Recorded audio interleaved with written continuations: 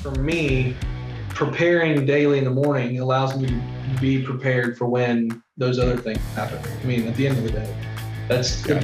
That's the easiest thing to athletes in the same way do. I mean, you just mentioned athletes, they prepare, they practice, they're doing all these things. For example, golf, those guys play round all the time.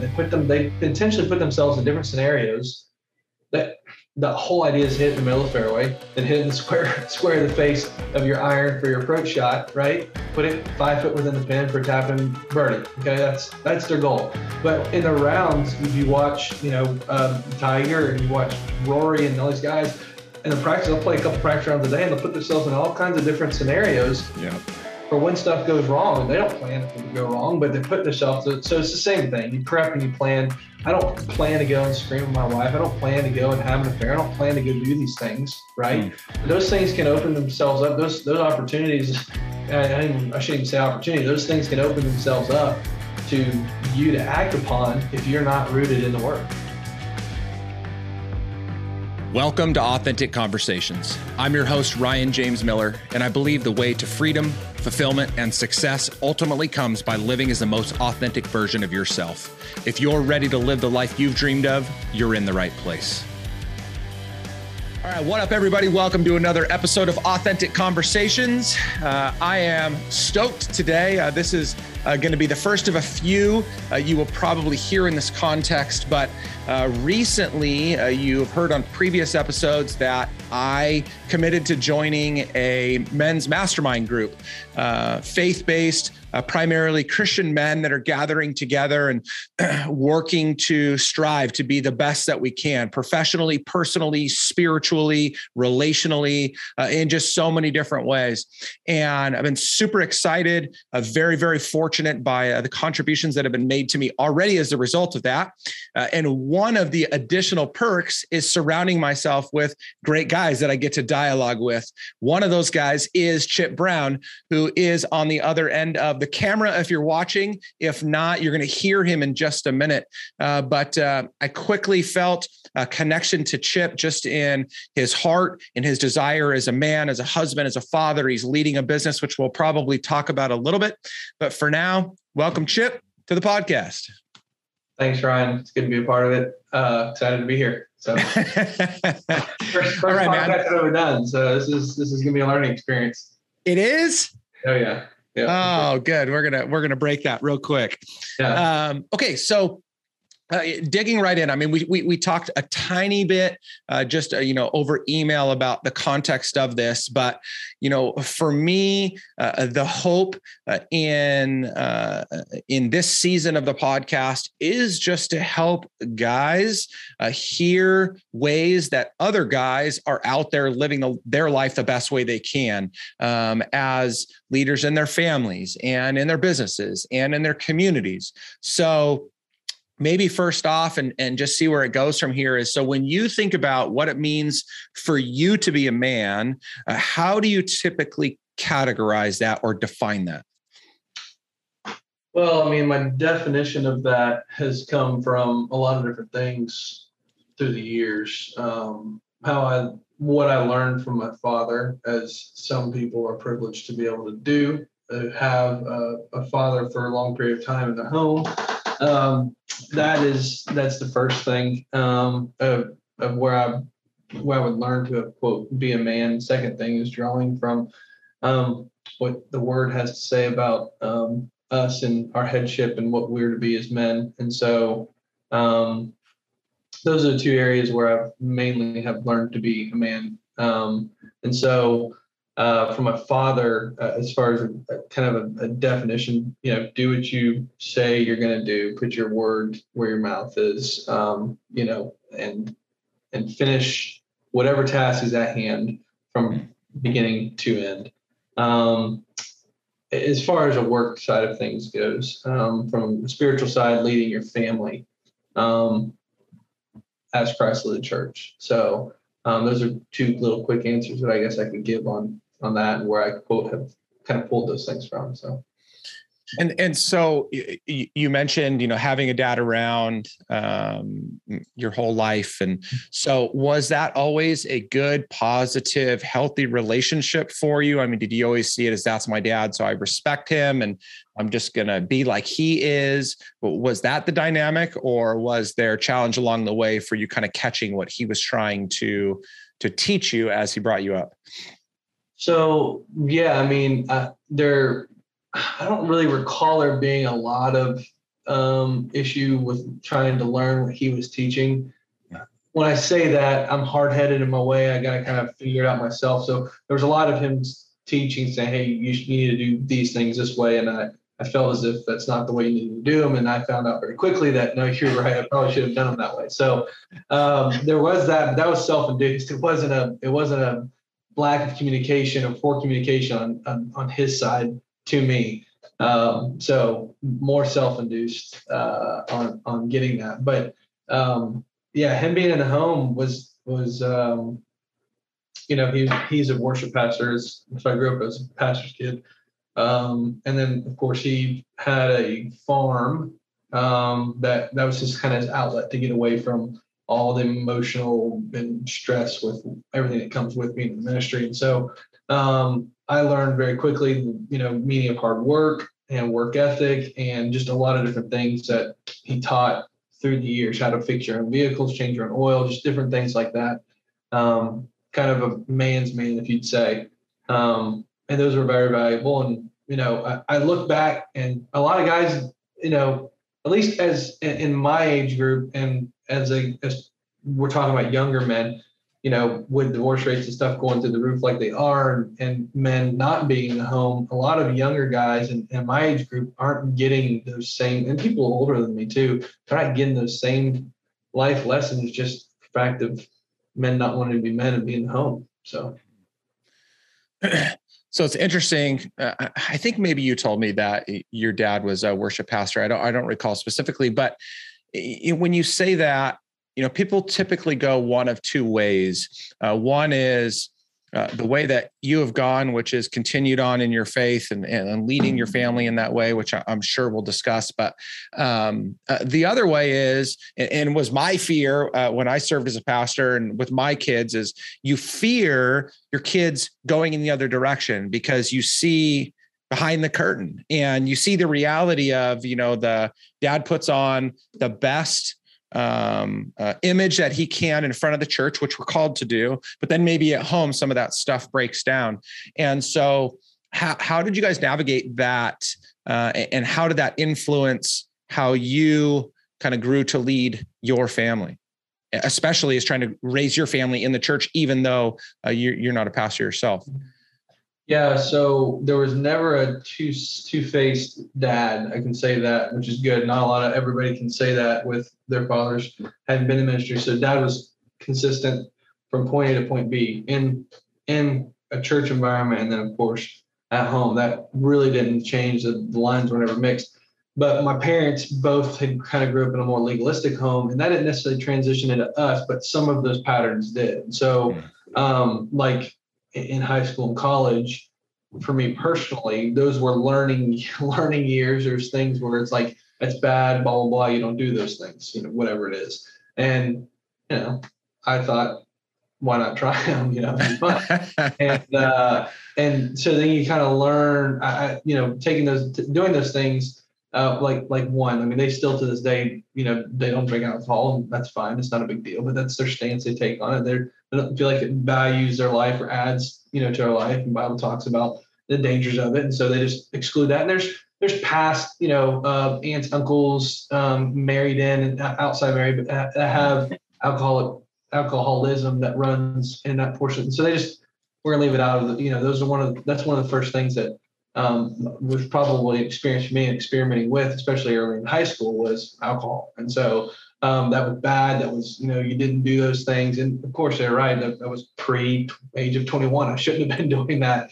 But there was a side of me that was like, man, I really kind of want to, all my friends are doing it. Like, I'm getting not necessarily from my parents, some, because they wanted me to live by, the word, but from friends that were even in church, and even the youth pastor, like, hey, we need to be a light to the world. We need to be in, not of it, and so, um, and so that kind of was like, okay, well, if I'm going to reach lost people, I need to be around, lost people, and that's what I need to be doing. So, but at that age, you don't have a lot of maturity and wherewithal, awareness of self-control, and so.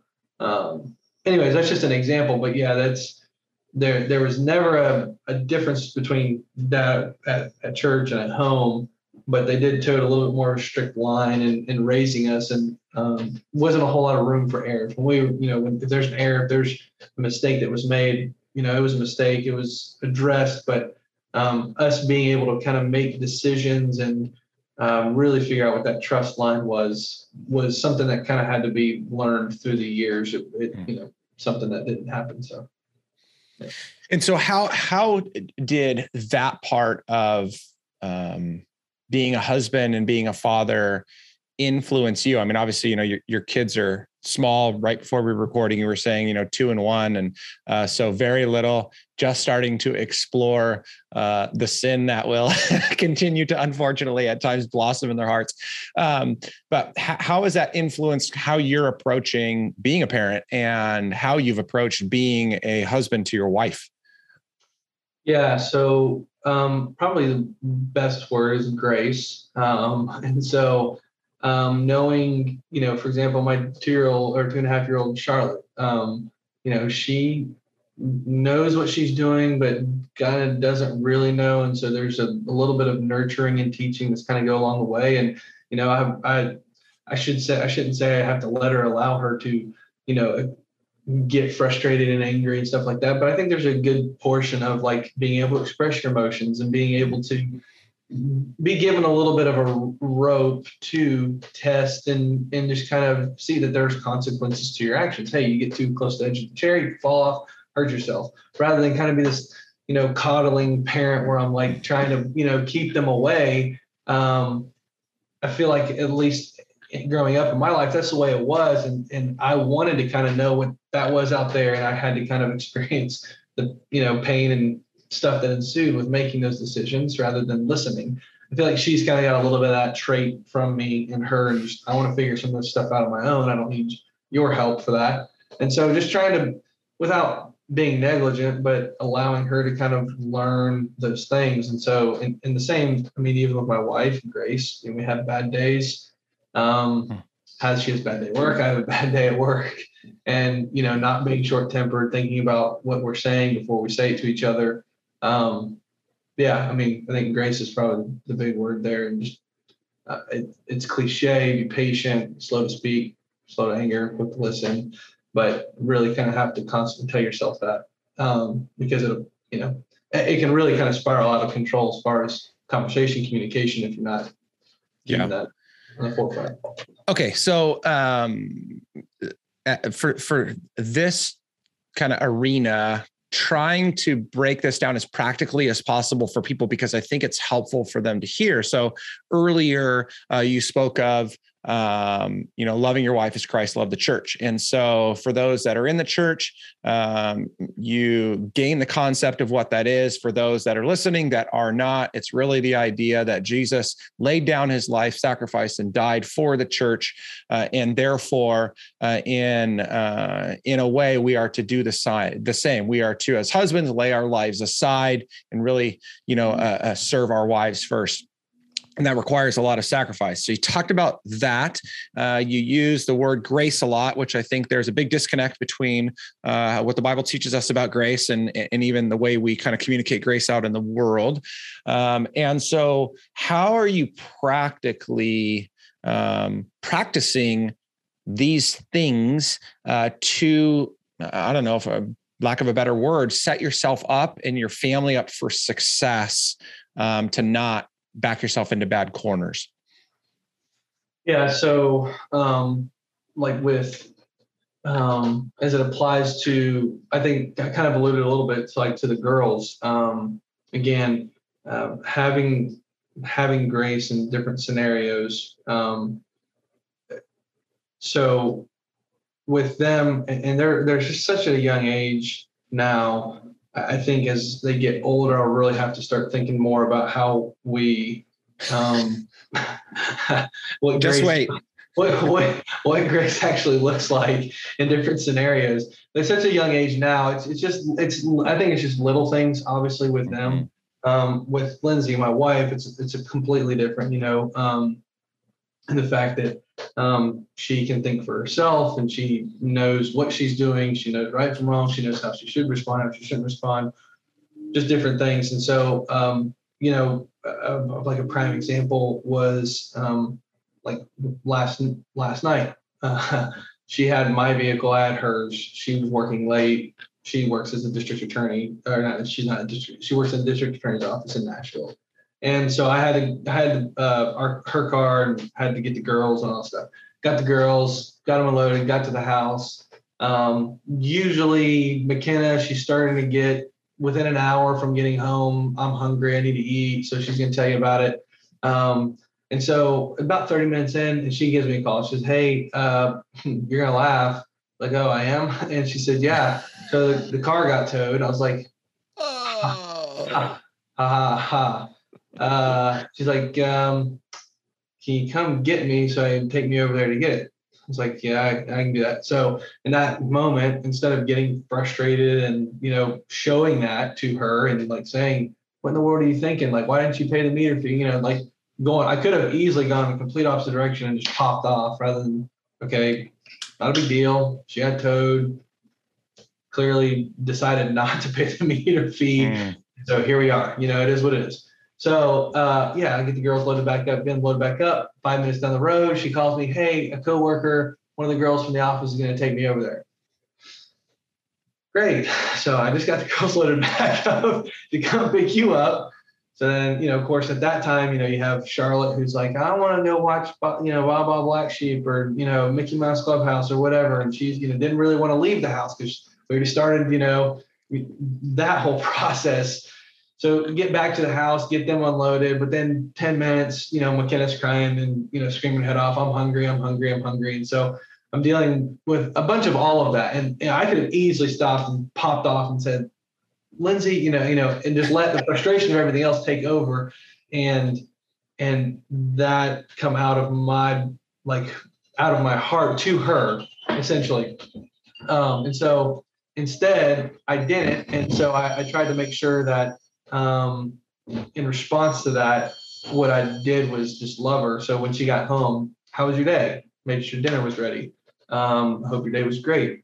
Talk a little bit more about that. Of course, she acted like, so she didn't really even know that there was a little bit of frustration that was welled up inside of me. And it was not something I plan on burying and talking to her about it, but it wasn't something that was, I feel like, where I'm sinning against her and like holding a grudge against her. I mean, it's just a culmination of a lot of different things. And instead of she's going to hear it on the podcast.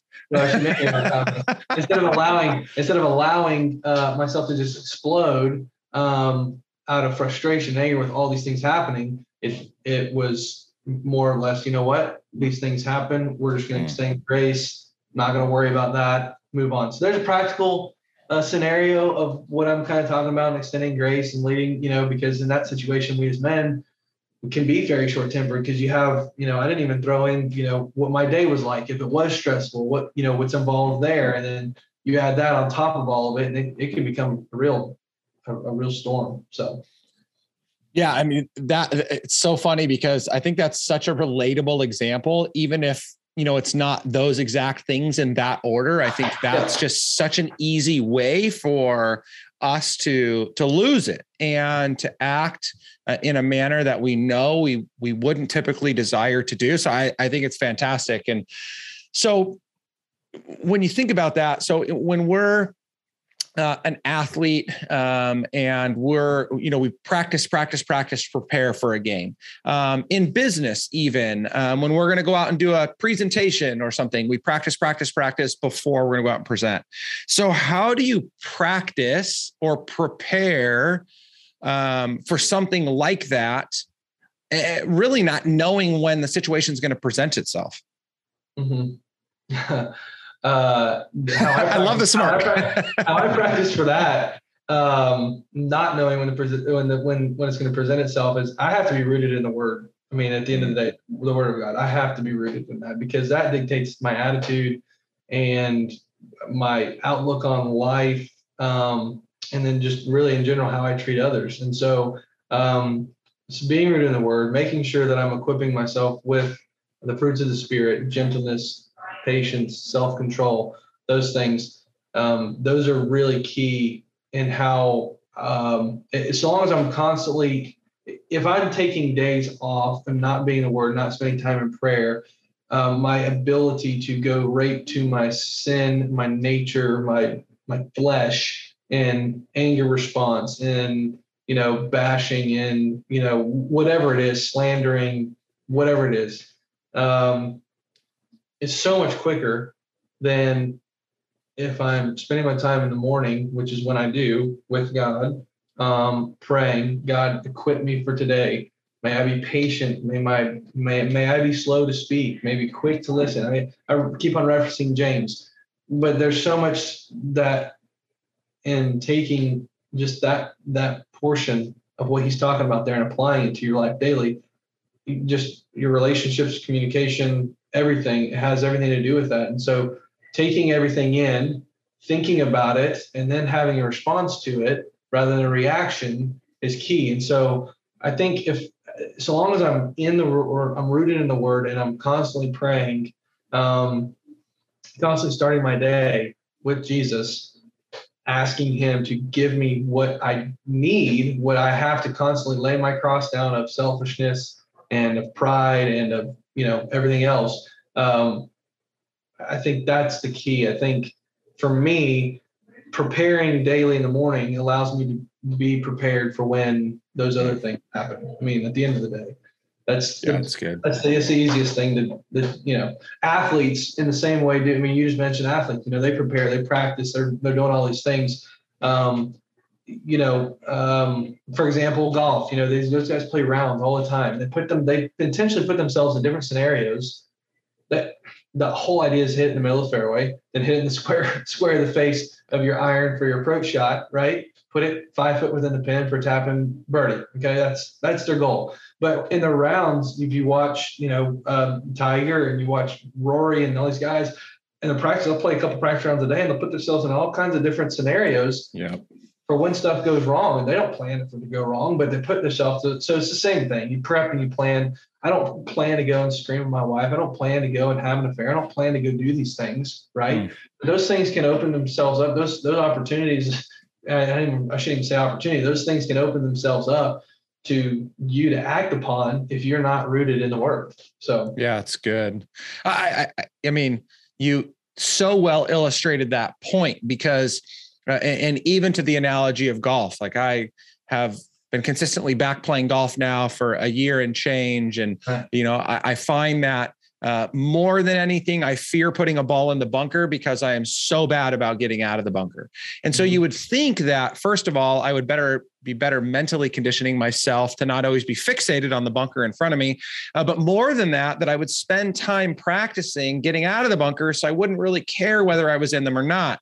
And so then I get in them, I hit a shitty shot and then I get pissed. And it's so fascinating because after the fact, and my buddy says this to me all the time, what do you expect? You never practice getting out of there. You're only putting yourself in that situation at the worst time, which is unprepared and needing to get out. And so it's like, what would you expect? So I love that because then going back into marriage or parenting or business leadership, whatever it may be, that's really the response that we should be giving to ourselves is when we don't handle a situation well, and we know the situations we don't, is what else would you expect? So if you want to get better, you have to prepare for the inevitable, in order to become better at it. So I love that. And I love the fact that, for you, it is being in the Word of God, knowing that that's what's steering your heart, your mind, and in the direction that God's going to call you to go. People, not everybody has that anchor. And even people that are Christians or claim to be Christians or whatever, don't have that type of practice. And even the last part of you saying, in the morning, I think what's so great about that is it does set you off on such a great trajectory for the day, because we just don't know what the day is going to throw at us, even if we have it all scheduled so well. Yeah, we have no idea. I mean, life is uncertainty at its best. You can try and plan all you want to. Like you even talked about, you had a planned schedule. You realized, oops, I had some things fall through. I mean, you just don't know. And that can be frustrating, cause, your anxiety or whatever, just your day to go into a rush. And then all of a sudden you have a conversation with somebody, you're like, I didn't mean to say what I said or said how I said it or whatever. And it all kind of starts from the very beginning. So yeah, I mean, the cool of the morning, Jesus went in the garden to pray. And I think that our life should kind of mirror that. I mean, there's a reason he did. If we want to be like Christ, if we want to, reflect all of those good, positive things, looking at the person who did it and how he did it, and then trying to mirror that, it's going to be the best recipe. So that's good. That's good. Okay. So one of the topics or the range of topics that I feel men are the worst at talking about and addressing is emotion, shame, fear, sadness, guilt. And so let's talk about it. When you get into that space, first of all, kind of what is your posture when you start to feel the effects of those types of things coming into your life? Oh man. I look like a beat up puppy dog, especially with shame and guilt. I think it ties back into a word that I used before earlier, and I hate to keep on wearing the thing out, but really kind of understanding what grace is. And I know that, so like I grew up and my parents grew up in a very legalistic home, separate, obviously, homes, but same principles. I didn't grow up in as near as legalistic, but there are lines that got, so like, for example, I talked a little bit about, some of the things I experienced or experimented with earlier on, alcohol in high school. When I had gone through that, I knew what I did was wrong, not because it was underage, but because it was taught that is wrong. We don't drink alcohol. It was associated with sin. And so I knew what I did wrong, or what I thought I did wrong at the time, and felt ashamed, felt guilt for that, almost immediately. In the same manner with whatever it is, an affair, looking at porn, whatever it is. Men in general, my posture is, because I have a relationship with Christ, is immediate repentance. And so understanding that, you know what, I'm not perfect. I'm going to make mistakes. What tries to flood in, what Satan tries to flood my life in with, is shame and guilt when I make those mistakes, rather than knowing, you know what, no, God died for my sins. Christ died for my sins. And in that I can live victorious, and I can, say, you know what, Christ, God, forgive me, forgive whoever I wronged, and continue to move forward from there, and not allow shame and guilt to dirty my spirit, I should say flood into my spirit and cause me to feel this weight and this burden, rather than I can live free. You know what? Yeah, no, I'm not perfect, but Christ died for my sin. So yeah, I mean, that's good, because, I think one of the dangers is when we start to be overwhelmed by those feelings, we start to get really down on ourselves, which is unhealthy for so many different reasons. But then beyond that, a lot of times that starts to perpetuate a cycle of more of the same types of behavior, whether it's in that, it's like, I'm already at this place and I've already done it. So I'm just, this just must be who I am. So I'm just going to keep kind of living this way. And it's such a, just a brutal, brutal spot to be in. Yeah. I don't actually know how people do go through those scenarios where they have shame and guilt and they aren't believers. And I don't mean that in a condescending way or like I'm better than or whatever, but their identity, you can easily wrap your identity being a bad person from the guilt and the shame, not understanding that, no, you don't have to live in those chains. You can be free. You are forgiven. And so to me, I'm so grateful that I have the outlook on life that I do and that I am a believer because I don't have to worry about living in that. So, yeah, that's so good, man. Okay. So then to the practical again. So explain to me, you find yourself in one of those situations. I get, and the way you've explained it, I think most people, whether closely being able to relate to the Christian response to this idea of seeking forgiveness from God and understanding that you can find it there. So I can see that being the first step. And for a Christian, it absolutely should be. So then what? Is there a group of guys that you're surrounding yourselves with to walk through that with you, to hold you accountable or encourage you or support you? Or do you go to your wife with those things? Where does community come in to hold you accountable, to encourage you and support you? Yeah, I mean, so the plethora of different things. So you hit it right on the head. So the next step is post that we're not meant to live a Christian life alone, right? We're to live it locked arms. I mean, talks about iron sharpening iron. So does one man another. And so as you know, you're in the Iron Sharpens Iron mastermind with us, and glad to have you part of that. And it's great. But that's kind of the whole idea, is that we're able to lock arms together as brothers and kind of walk through some things, so long as we're willing to be vulnerable with one another about where we're at. So yeah, the next step is having an accountability group of some sort, and or a mastermind, and or whatever, a collective of coaching, whatever it may be, confidant people that you can, preferably same sex is the idea behind it. But that you can say, hey, look, I'm having a crappy day. I looked at this. I know I shouldn't have. I wasn't supposed to. I feel like crap. And having people around you say, hey, you know what? Guess what? It's okay, because you're not that person. You know you're not that person. You're redeemed. Being repentant. So what can we do to help you not make that same mistake again? What kind of guardrails and practices do we need to put in place to help keep you focused and not get derailed by something like this again? And so having that accountability around you is important. Where my wife comes in with accountability is pretty much everything. She can look at my phone whenever she wants to, computer, all that stuff. Now I've got locks and different things on my phone and my computer, because I know I'm not strong enough man at times to be able to make the right decision. And so, and that's okay. We've had that conversation, and that's not a big deal.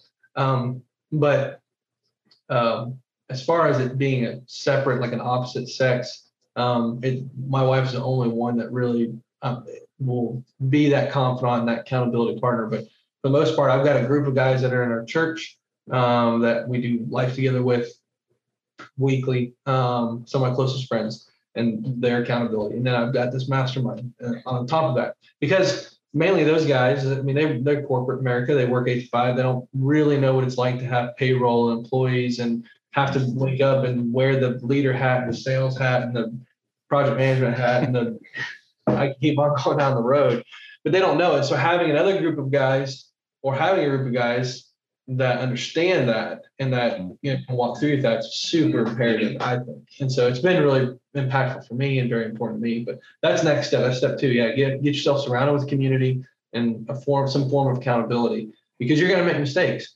What you can't believe is that, okay, I've been saved, I'm redeemed, I made a mistake, and then beat yourself up for it, because you're going to make mistakes. It's going to happen. The goal is to live in the freedom and and to make steps away from the life that you were living. I mean, it's just not possible for someone who's been addicted to heroin and cocaine for 10 years to like cold turkey. I mean, there's got to be some structure and some steps that help them get further and further and further away from that. So yeah, no, that's good. I mean, and I also think, it's dangerous for people to believe that I'm strong enough and I'm good enough to handle this, which is another, another kind of posture that so many guys take.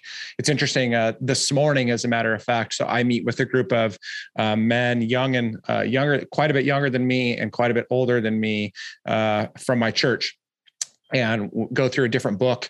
So this morning we were talking about protecting ourselves from falling into the trap of turning away from God, or, leaning into the sin that we know that we're privy to. And one of these guys, a little bit younger than me, and he talked about the fact that he has surrounded himself with this small group of guys, and in order to protect each other from going down the path of basically pornography on their phones, they have allowed somebody else in the group to create and hold the password to the app store on their phone.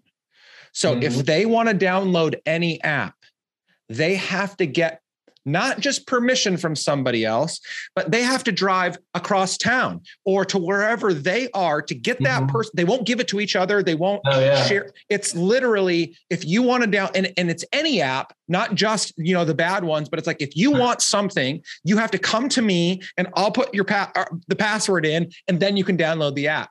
And he was kind of laughing. He goes, it sounds so silly, but it's just such an inconvenience. And I go, no. I said, the reason that it's so not silly is because you recognize not that you yourself are personally tempted into this, but you realize that this is something that you could very easily fall into the trap for. And you have created a guardrail that will prevent you from in as many ways as it can from stepping into that trap. And I think that that's an extreme case, but I think that as it relates to, our relationship with our spouse or in business, I was listening to Matt Chandler, pastor out in Texas, preach from last Sunday, and he was saying he's got a group of guys that he gives his tax returns to. And so this transparency there, I just feel like we can do such a better job of putting these protective mechanisms into place to stop us, because none of us, Christian or otherwise, are good enough to say no every single time. And eventually we're going to find ourselves in a bad place if we have not prepared for battle. Sure. Absolutely. I completely agree with that. And that's where, again, like I've got the locks and passwords and stuff on my phone, on my iPad, on computer. And that's honestly just having that there and knowing that, like, for example, like I go to type in like massage or something like that to look up to go get a massage or book a massage. I can't even look it up on my phone. Like it blocks it out. And so that's actually for me has been really helpful. It's just it even triggers even mentally, like in my psyche, like I know I can't find anything and look at anything. So why would I bother? Right. And so it's already kind of created like I can't be tempted or I can't look at something I shouldn't or whatever. It's more of a, I have to really search hard or try and go around this or go around that or do something.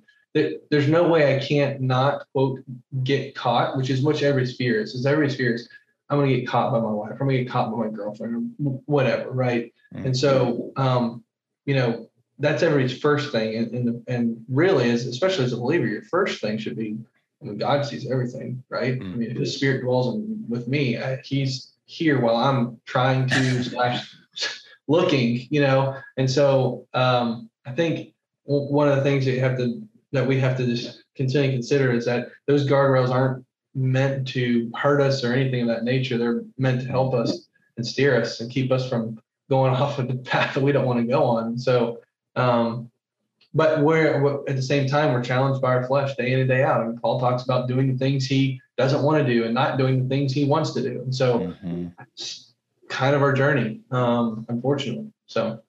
Yeah, that's good. Okay. A lot of different things that we have talked about, but I think that, one of the themes I've heard throughout is really this idea of preparing well and setting yourself up for, again, I'm just using the word success, but, in order to live the best life possible in all the roles that you have been called into. We didn't even talk about the world of business, which we just don't have time for. But I think it was such a fruitful, line of discussion for so many people as they think about what it means to live as a man and, in these various roles. So landing the plane, I guess kind of my final thought and question for you is, as you think about, how old are you again? I'm 31. 31. Okay. So lots of life to live, Lord willing. So as you think about going into the future and celebrating 25, 50 years or more with your wife of marriage, as you think about raising two young daughters and the impact you're going to have on them and them getting married and have babies and fostering a successful business. What is God, I hate using this word. It's just so overused, but what is that? Maybe more so, I'd say, what is the impact that you truly want to leave? How do you want to be seen as it relates to you being the man that God has called you to be in all of these different facets that he's called you into? At the end of it, the legacy, long-term left is, I want, the girls to turn around and be able to say, he lived a life that exalted and turned people to God. And so, and that's what he wanted people to know is, there's a lot at stake. Eternity's on stake. And people play off, believe this, believe that. At the end of the day, if you're willing to take chance on whether it's real or not real, that's at the end of the day up to you. Living a life that's fulfilling, and freedom, and not having to feel guilt, shame, bondage over sin, because people, whether they say it or not, do feel that way. And, I choose to live that life. And so I think in landing the plane with everything, I think that my end goal legacy is that, he loved God, he loved Jesus, he wanted people to know about Jesus. And I think if I miss that mark, I'll be rather disappointed. But I think that's what we as men have to kind of wrap our minds around, because we're first to steward our wife and then our kids, and that's the big thing. I think if we've done that and they say those things about us at the end of our life and that holds true, then those are the first two things that we have been asked to steward and we've done well with. I think outside of that, our peers and people around us, the people we've influenced, biggest thing is wanting them to know that's our end goal and that's our MO. So it's good, man. Yeah. You said earlier, it's eternity at stake. And I think that should weigh heavy on everybody, every person listening to this, in context, talking to, the guys specifically. And I think it's so important to consider that, right? It's not just this life, it's a life to come. And so that's a huge part of it. And I don't want to understate that, but I also feel like, especially with what you've been saying, guys, as you're listening to Chip talk, it's, if you want the most from every single day that you live on this earth, there needs to be something more than just living for what you see in front of you on this earth. And, I don't press into this very hard that often, but, Christianity is far more than, I know who God is and it sounds like a really good idea, or it's just a whole bunch of rules to follow. You're out there striving for a successful career, striving to be the best husband you can be, hopefully the best father you can be, if that's in the cards for you, the best friend that you can be, the best contributor to the community that you live in. That you will never get to the maximum capability that you've been created for, apart from recognizing who created you and what he did as the result of that. And so I think it's just so important to consider those things, because you've heard Chip talk about it over and over again. And I've definitely talked about it, in the past, but it's just something that should be weighing on you. Is, you're striving for so much in life, and that's great. Do that. But you are always going to come up short apart from faith in God first. And that doesn't mean that all of a sudden you're going to have a 7-figure business and your marriage is going to be without problems and family is going to be without problems. But it means that you're going to recognize every single little bit of everything that you've been called to do. And it's going to set you up best to avoid every single pitfall that you are experiencing right now and will continue to experience. So just great words, man. I mean, I think that, without forcing a specific narrative, I just think that it's been illustrated in the way that you share how you're living your life, how you were brought up, how that's impacting your kids. And again, though, while we can't talk about it here, from what I've heard and what I know, it's why your business has become successful in the ways that it has and will continue to grow, is because it's part of how you're living your life. So I love it. Yeah, I appreciate it. Enjoyed every bit of it today and talking about it. But yeah, I mean, that's it. I'm not perfect in keeping that stuff in the forefront of my mind, and neither is anybody else. But I think if you're doing that, you're doing it well. I mean, it tends to just bleed out into every aspect of your life, whether it's financial, business, through your friends, whatever it is. There's no wrong that can be had from trying to live the fullest life in Christ as possible. So, it's good. You still get to go to concerts. You still get to go do all the fun things, right? I mean, most of them. Just because you're a Christian doesn't mean you have to turn down, your entire life, and you're, sent to some prison cell and, have to. I don't know. The whole argument, all that stuff doesn't really make a whole lot of sense to me, but that's what it is. So yeah, for sure. Well, guys, on that note, that wraps another episode of the podcast. As always, if you have questions, comments, feedback, you know where to find me. We'll make sure to drop some contact information for Chip's preferred method into the show notes. As I always say, be you, be happy, be authentic. Thanks, guys. Thank you for joining me on this episode of Authentic Conversations. If you are ready to live the life you've dreamed of, I'm here to help. Head to ryanjamesmiller.com/podcast to begin your journey. And if this episode impacted you in any way, pay it forward by sharing it with someone you know. I'm Ryan James Miller, and I'll see you next time on Authentic Conversations.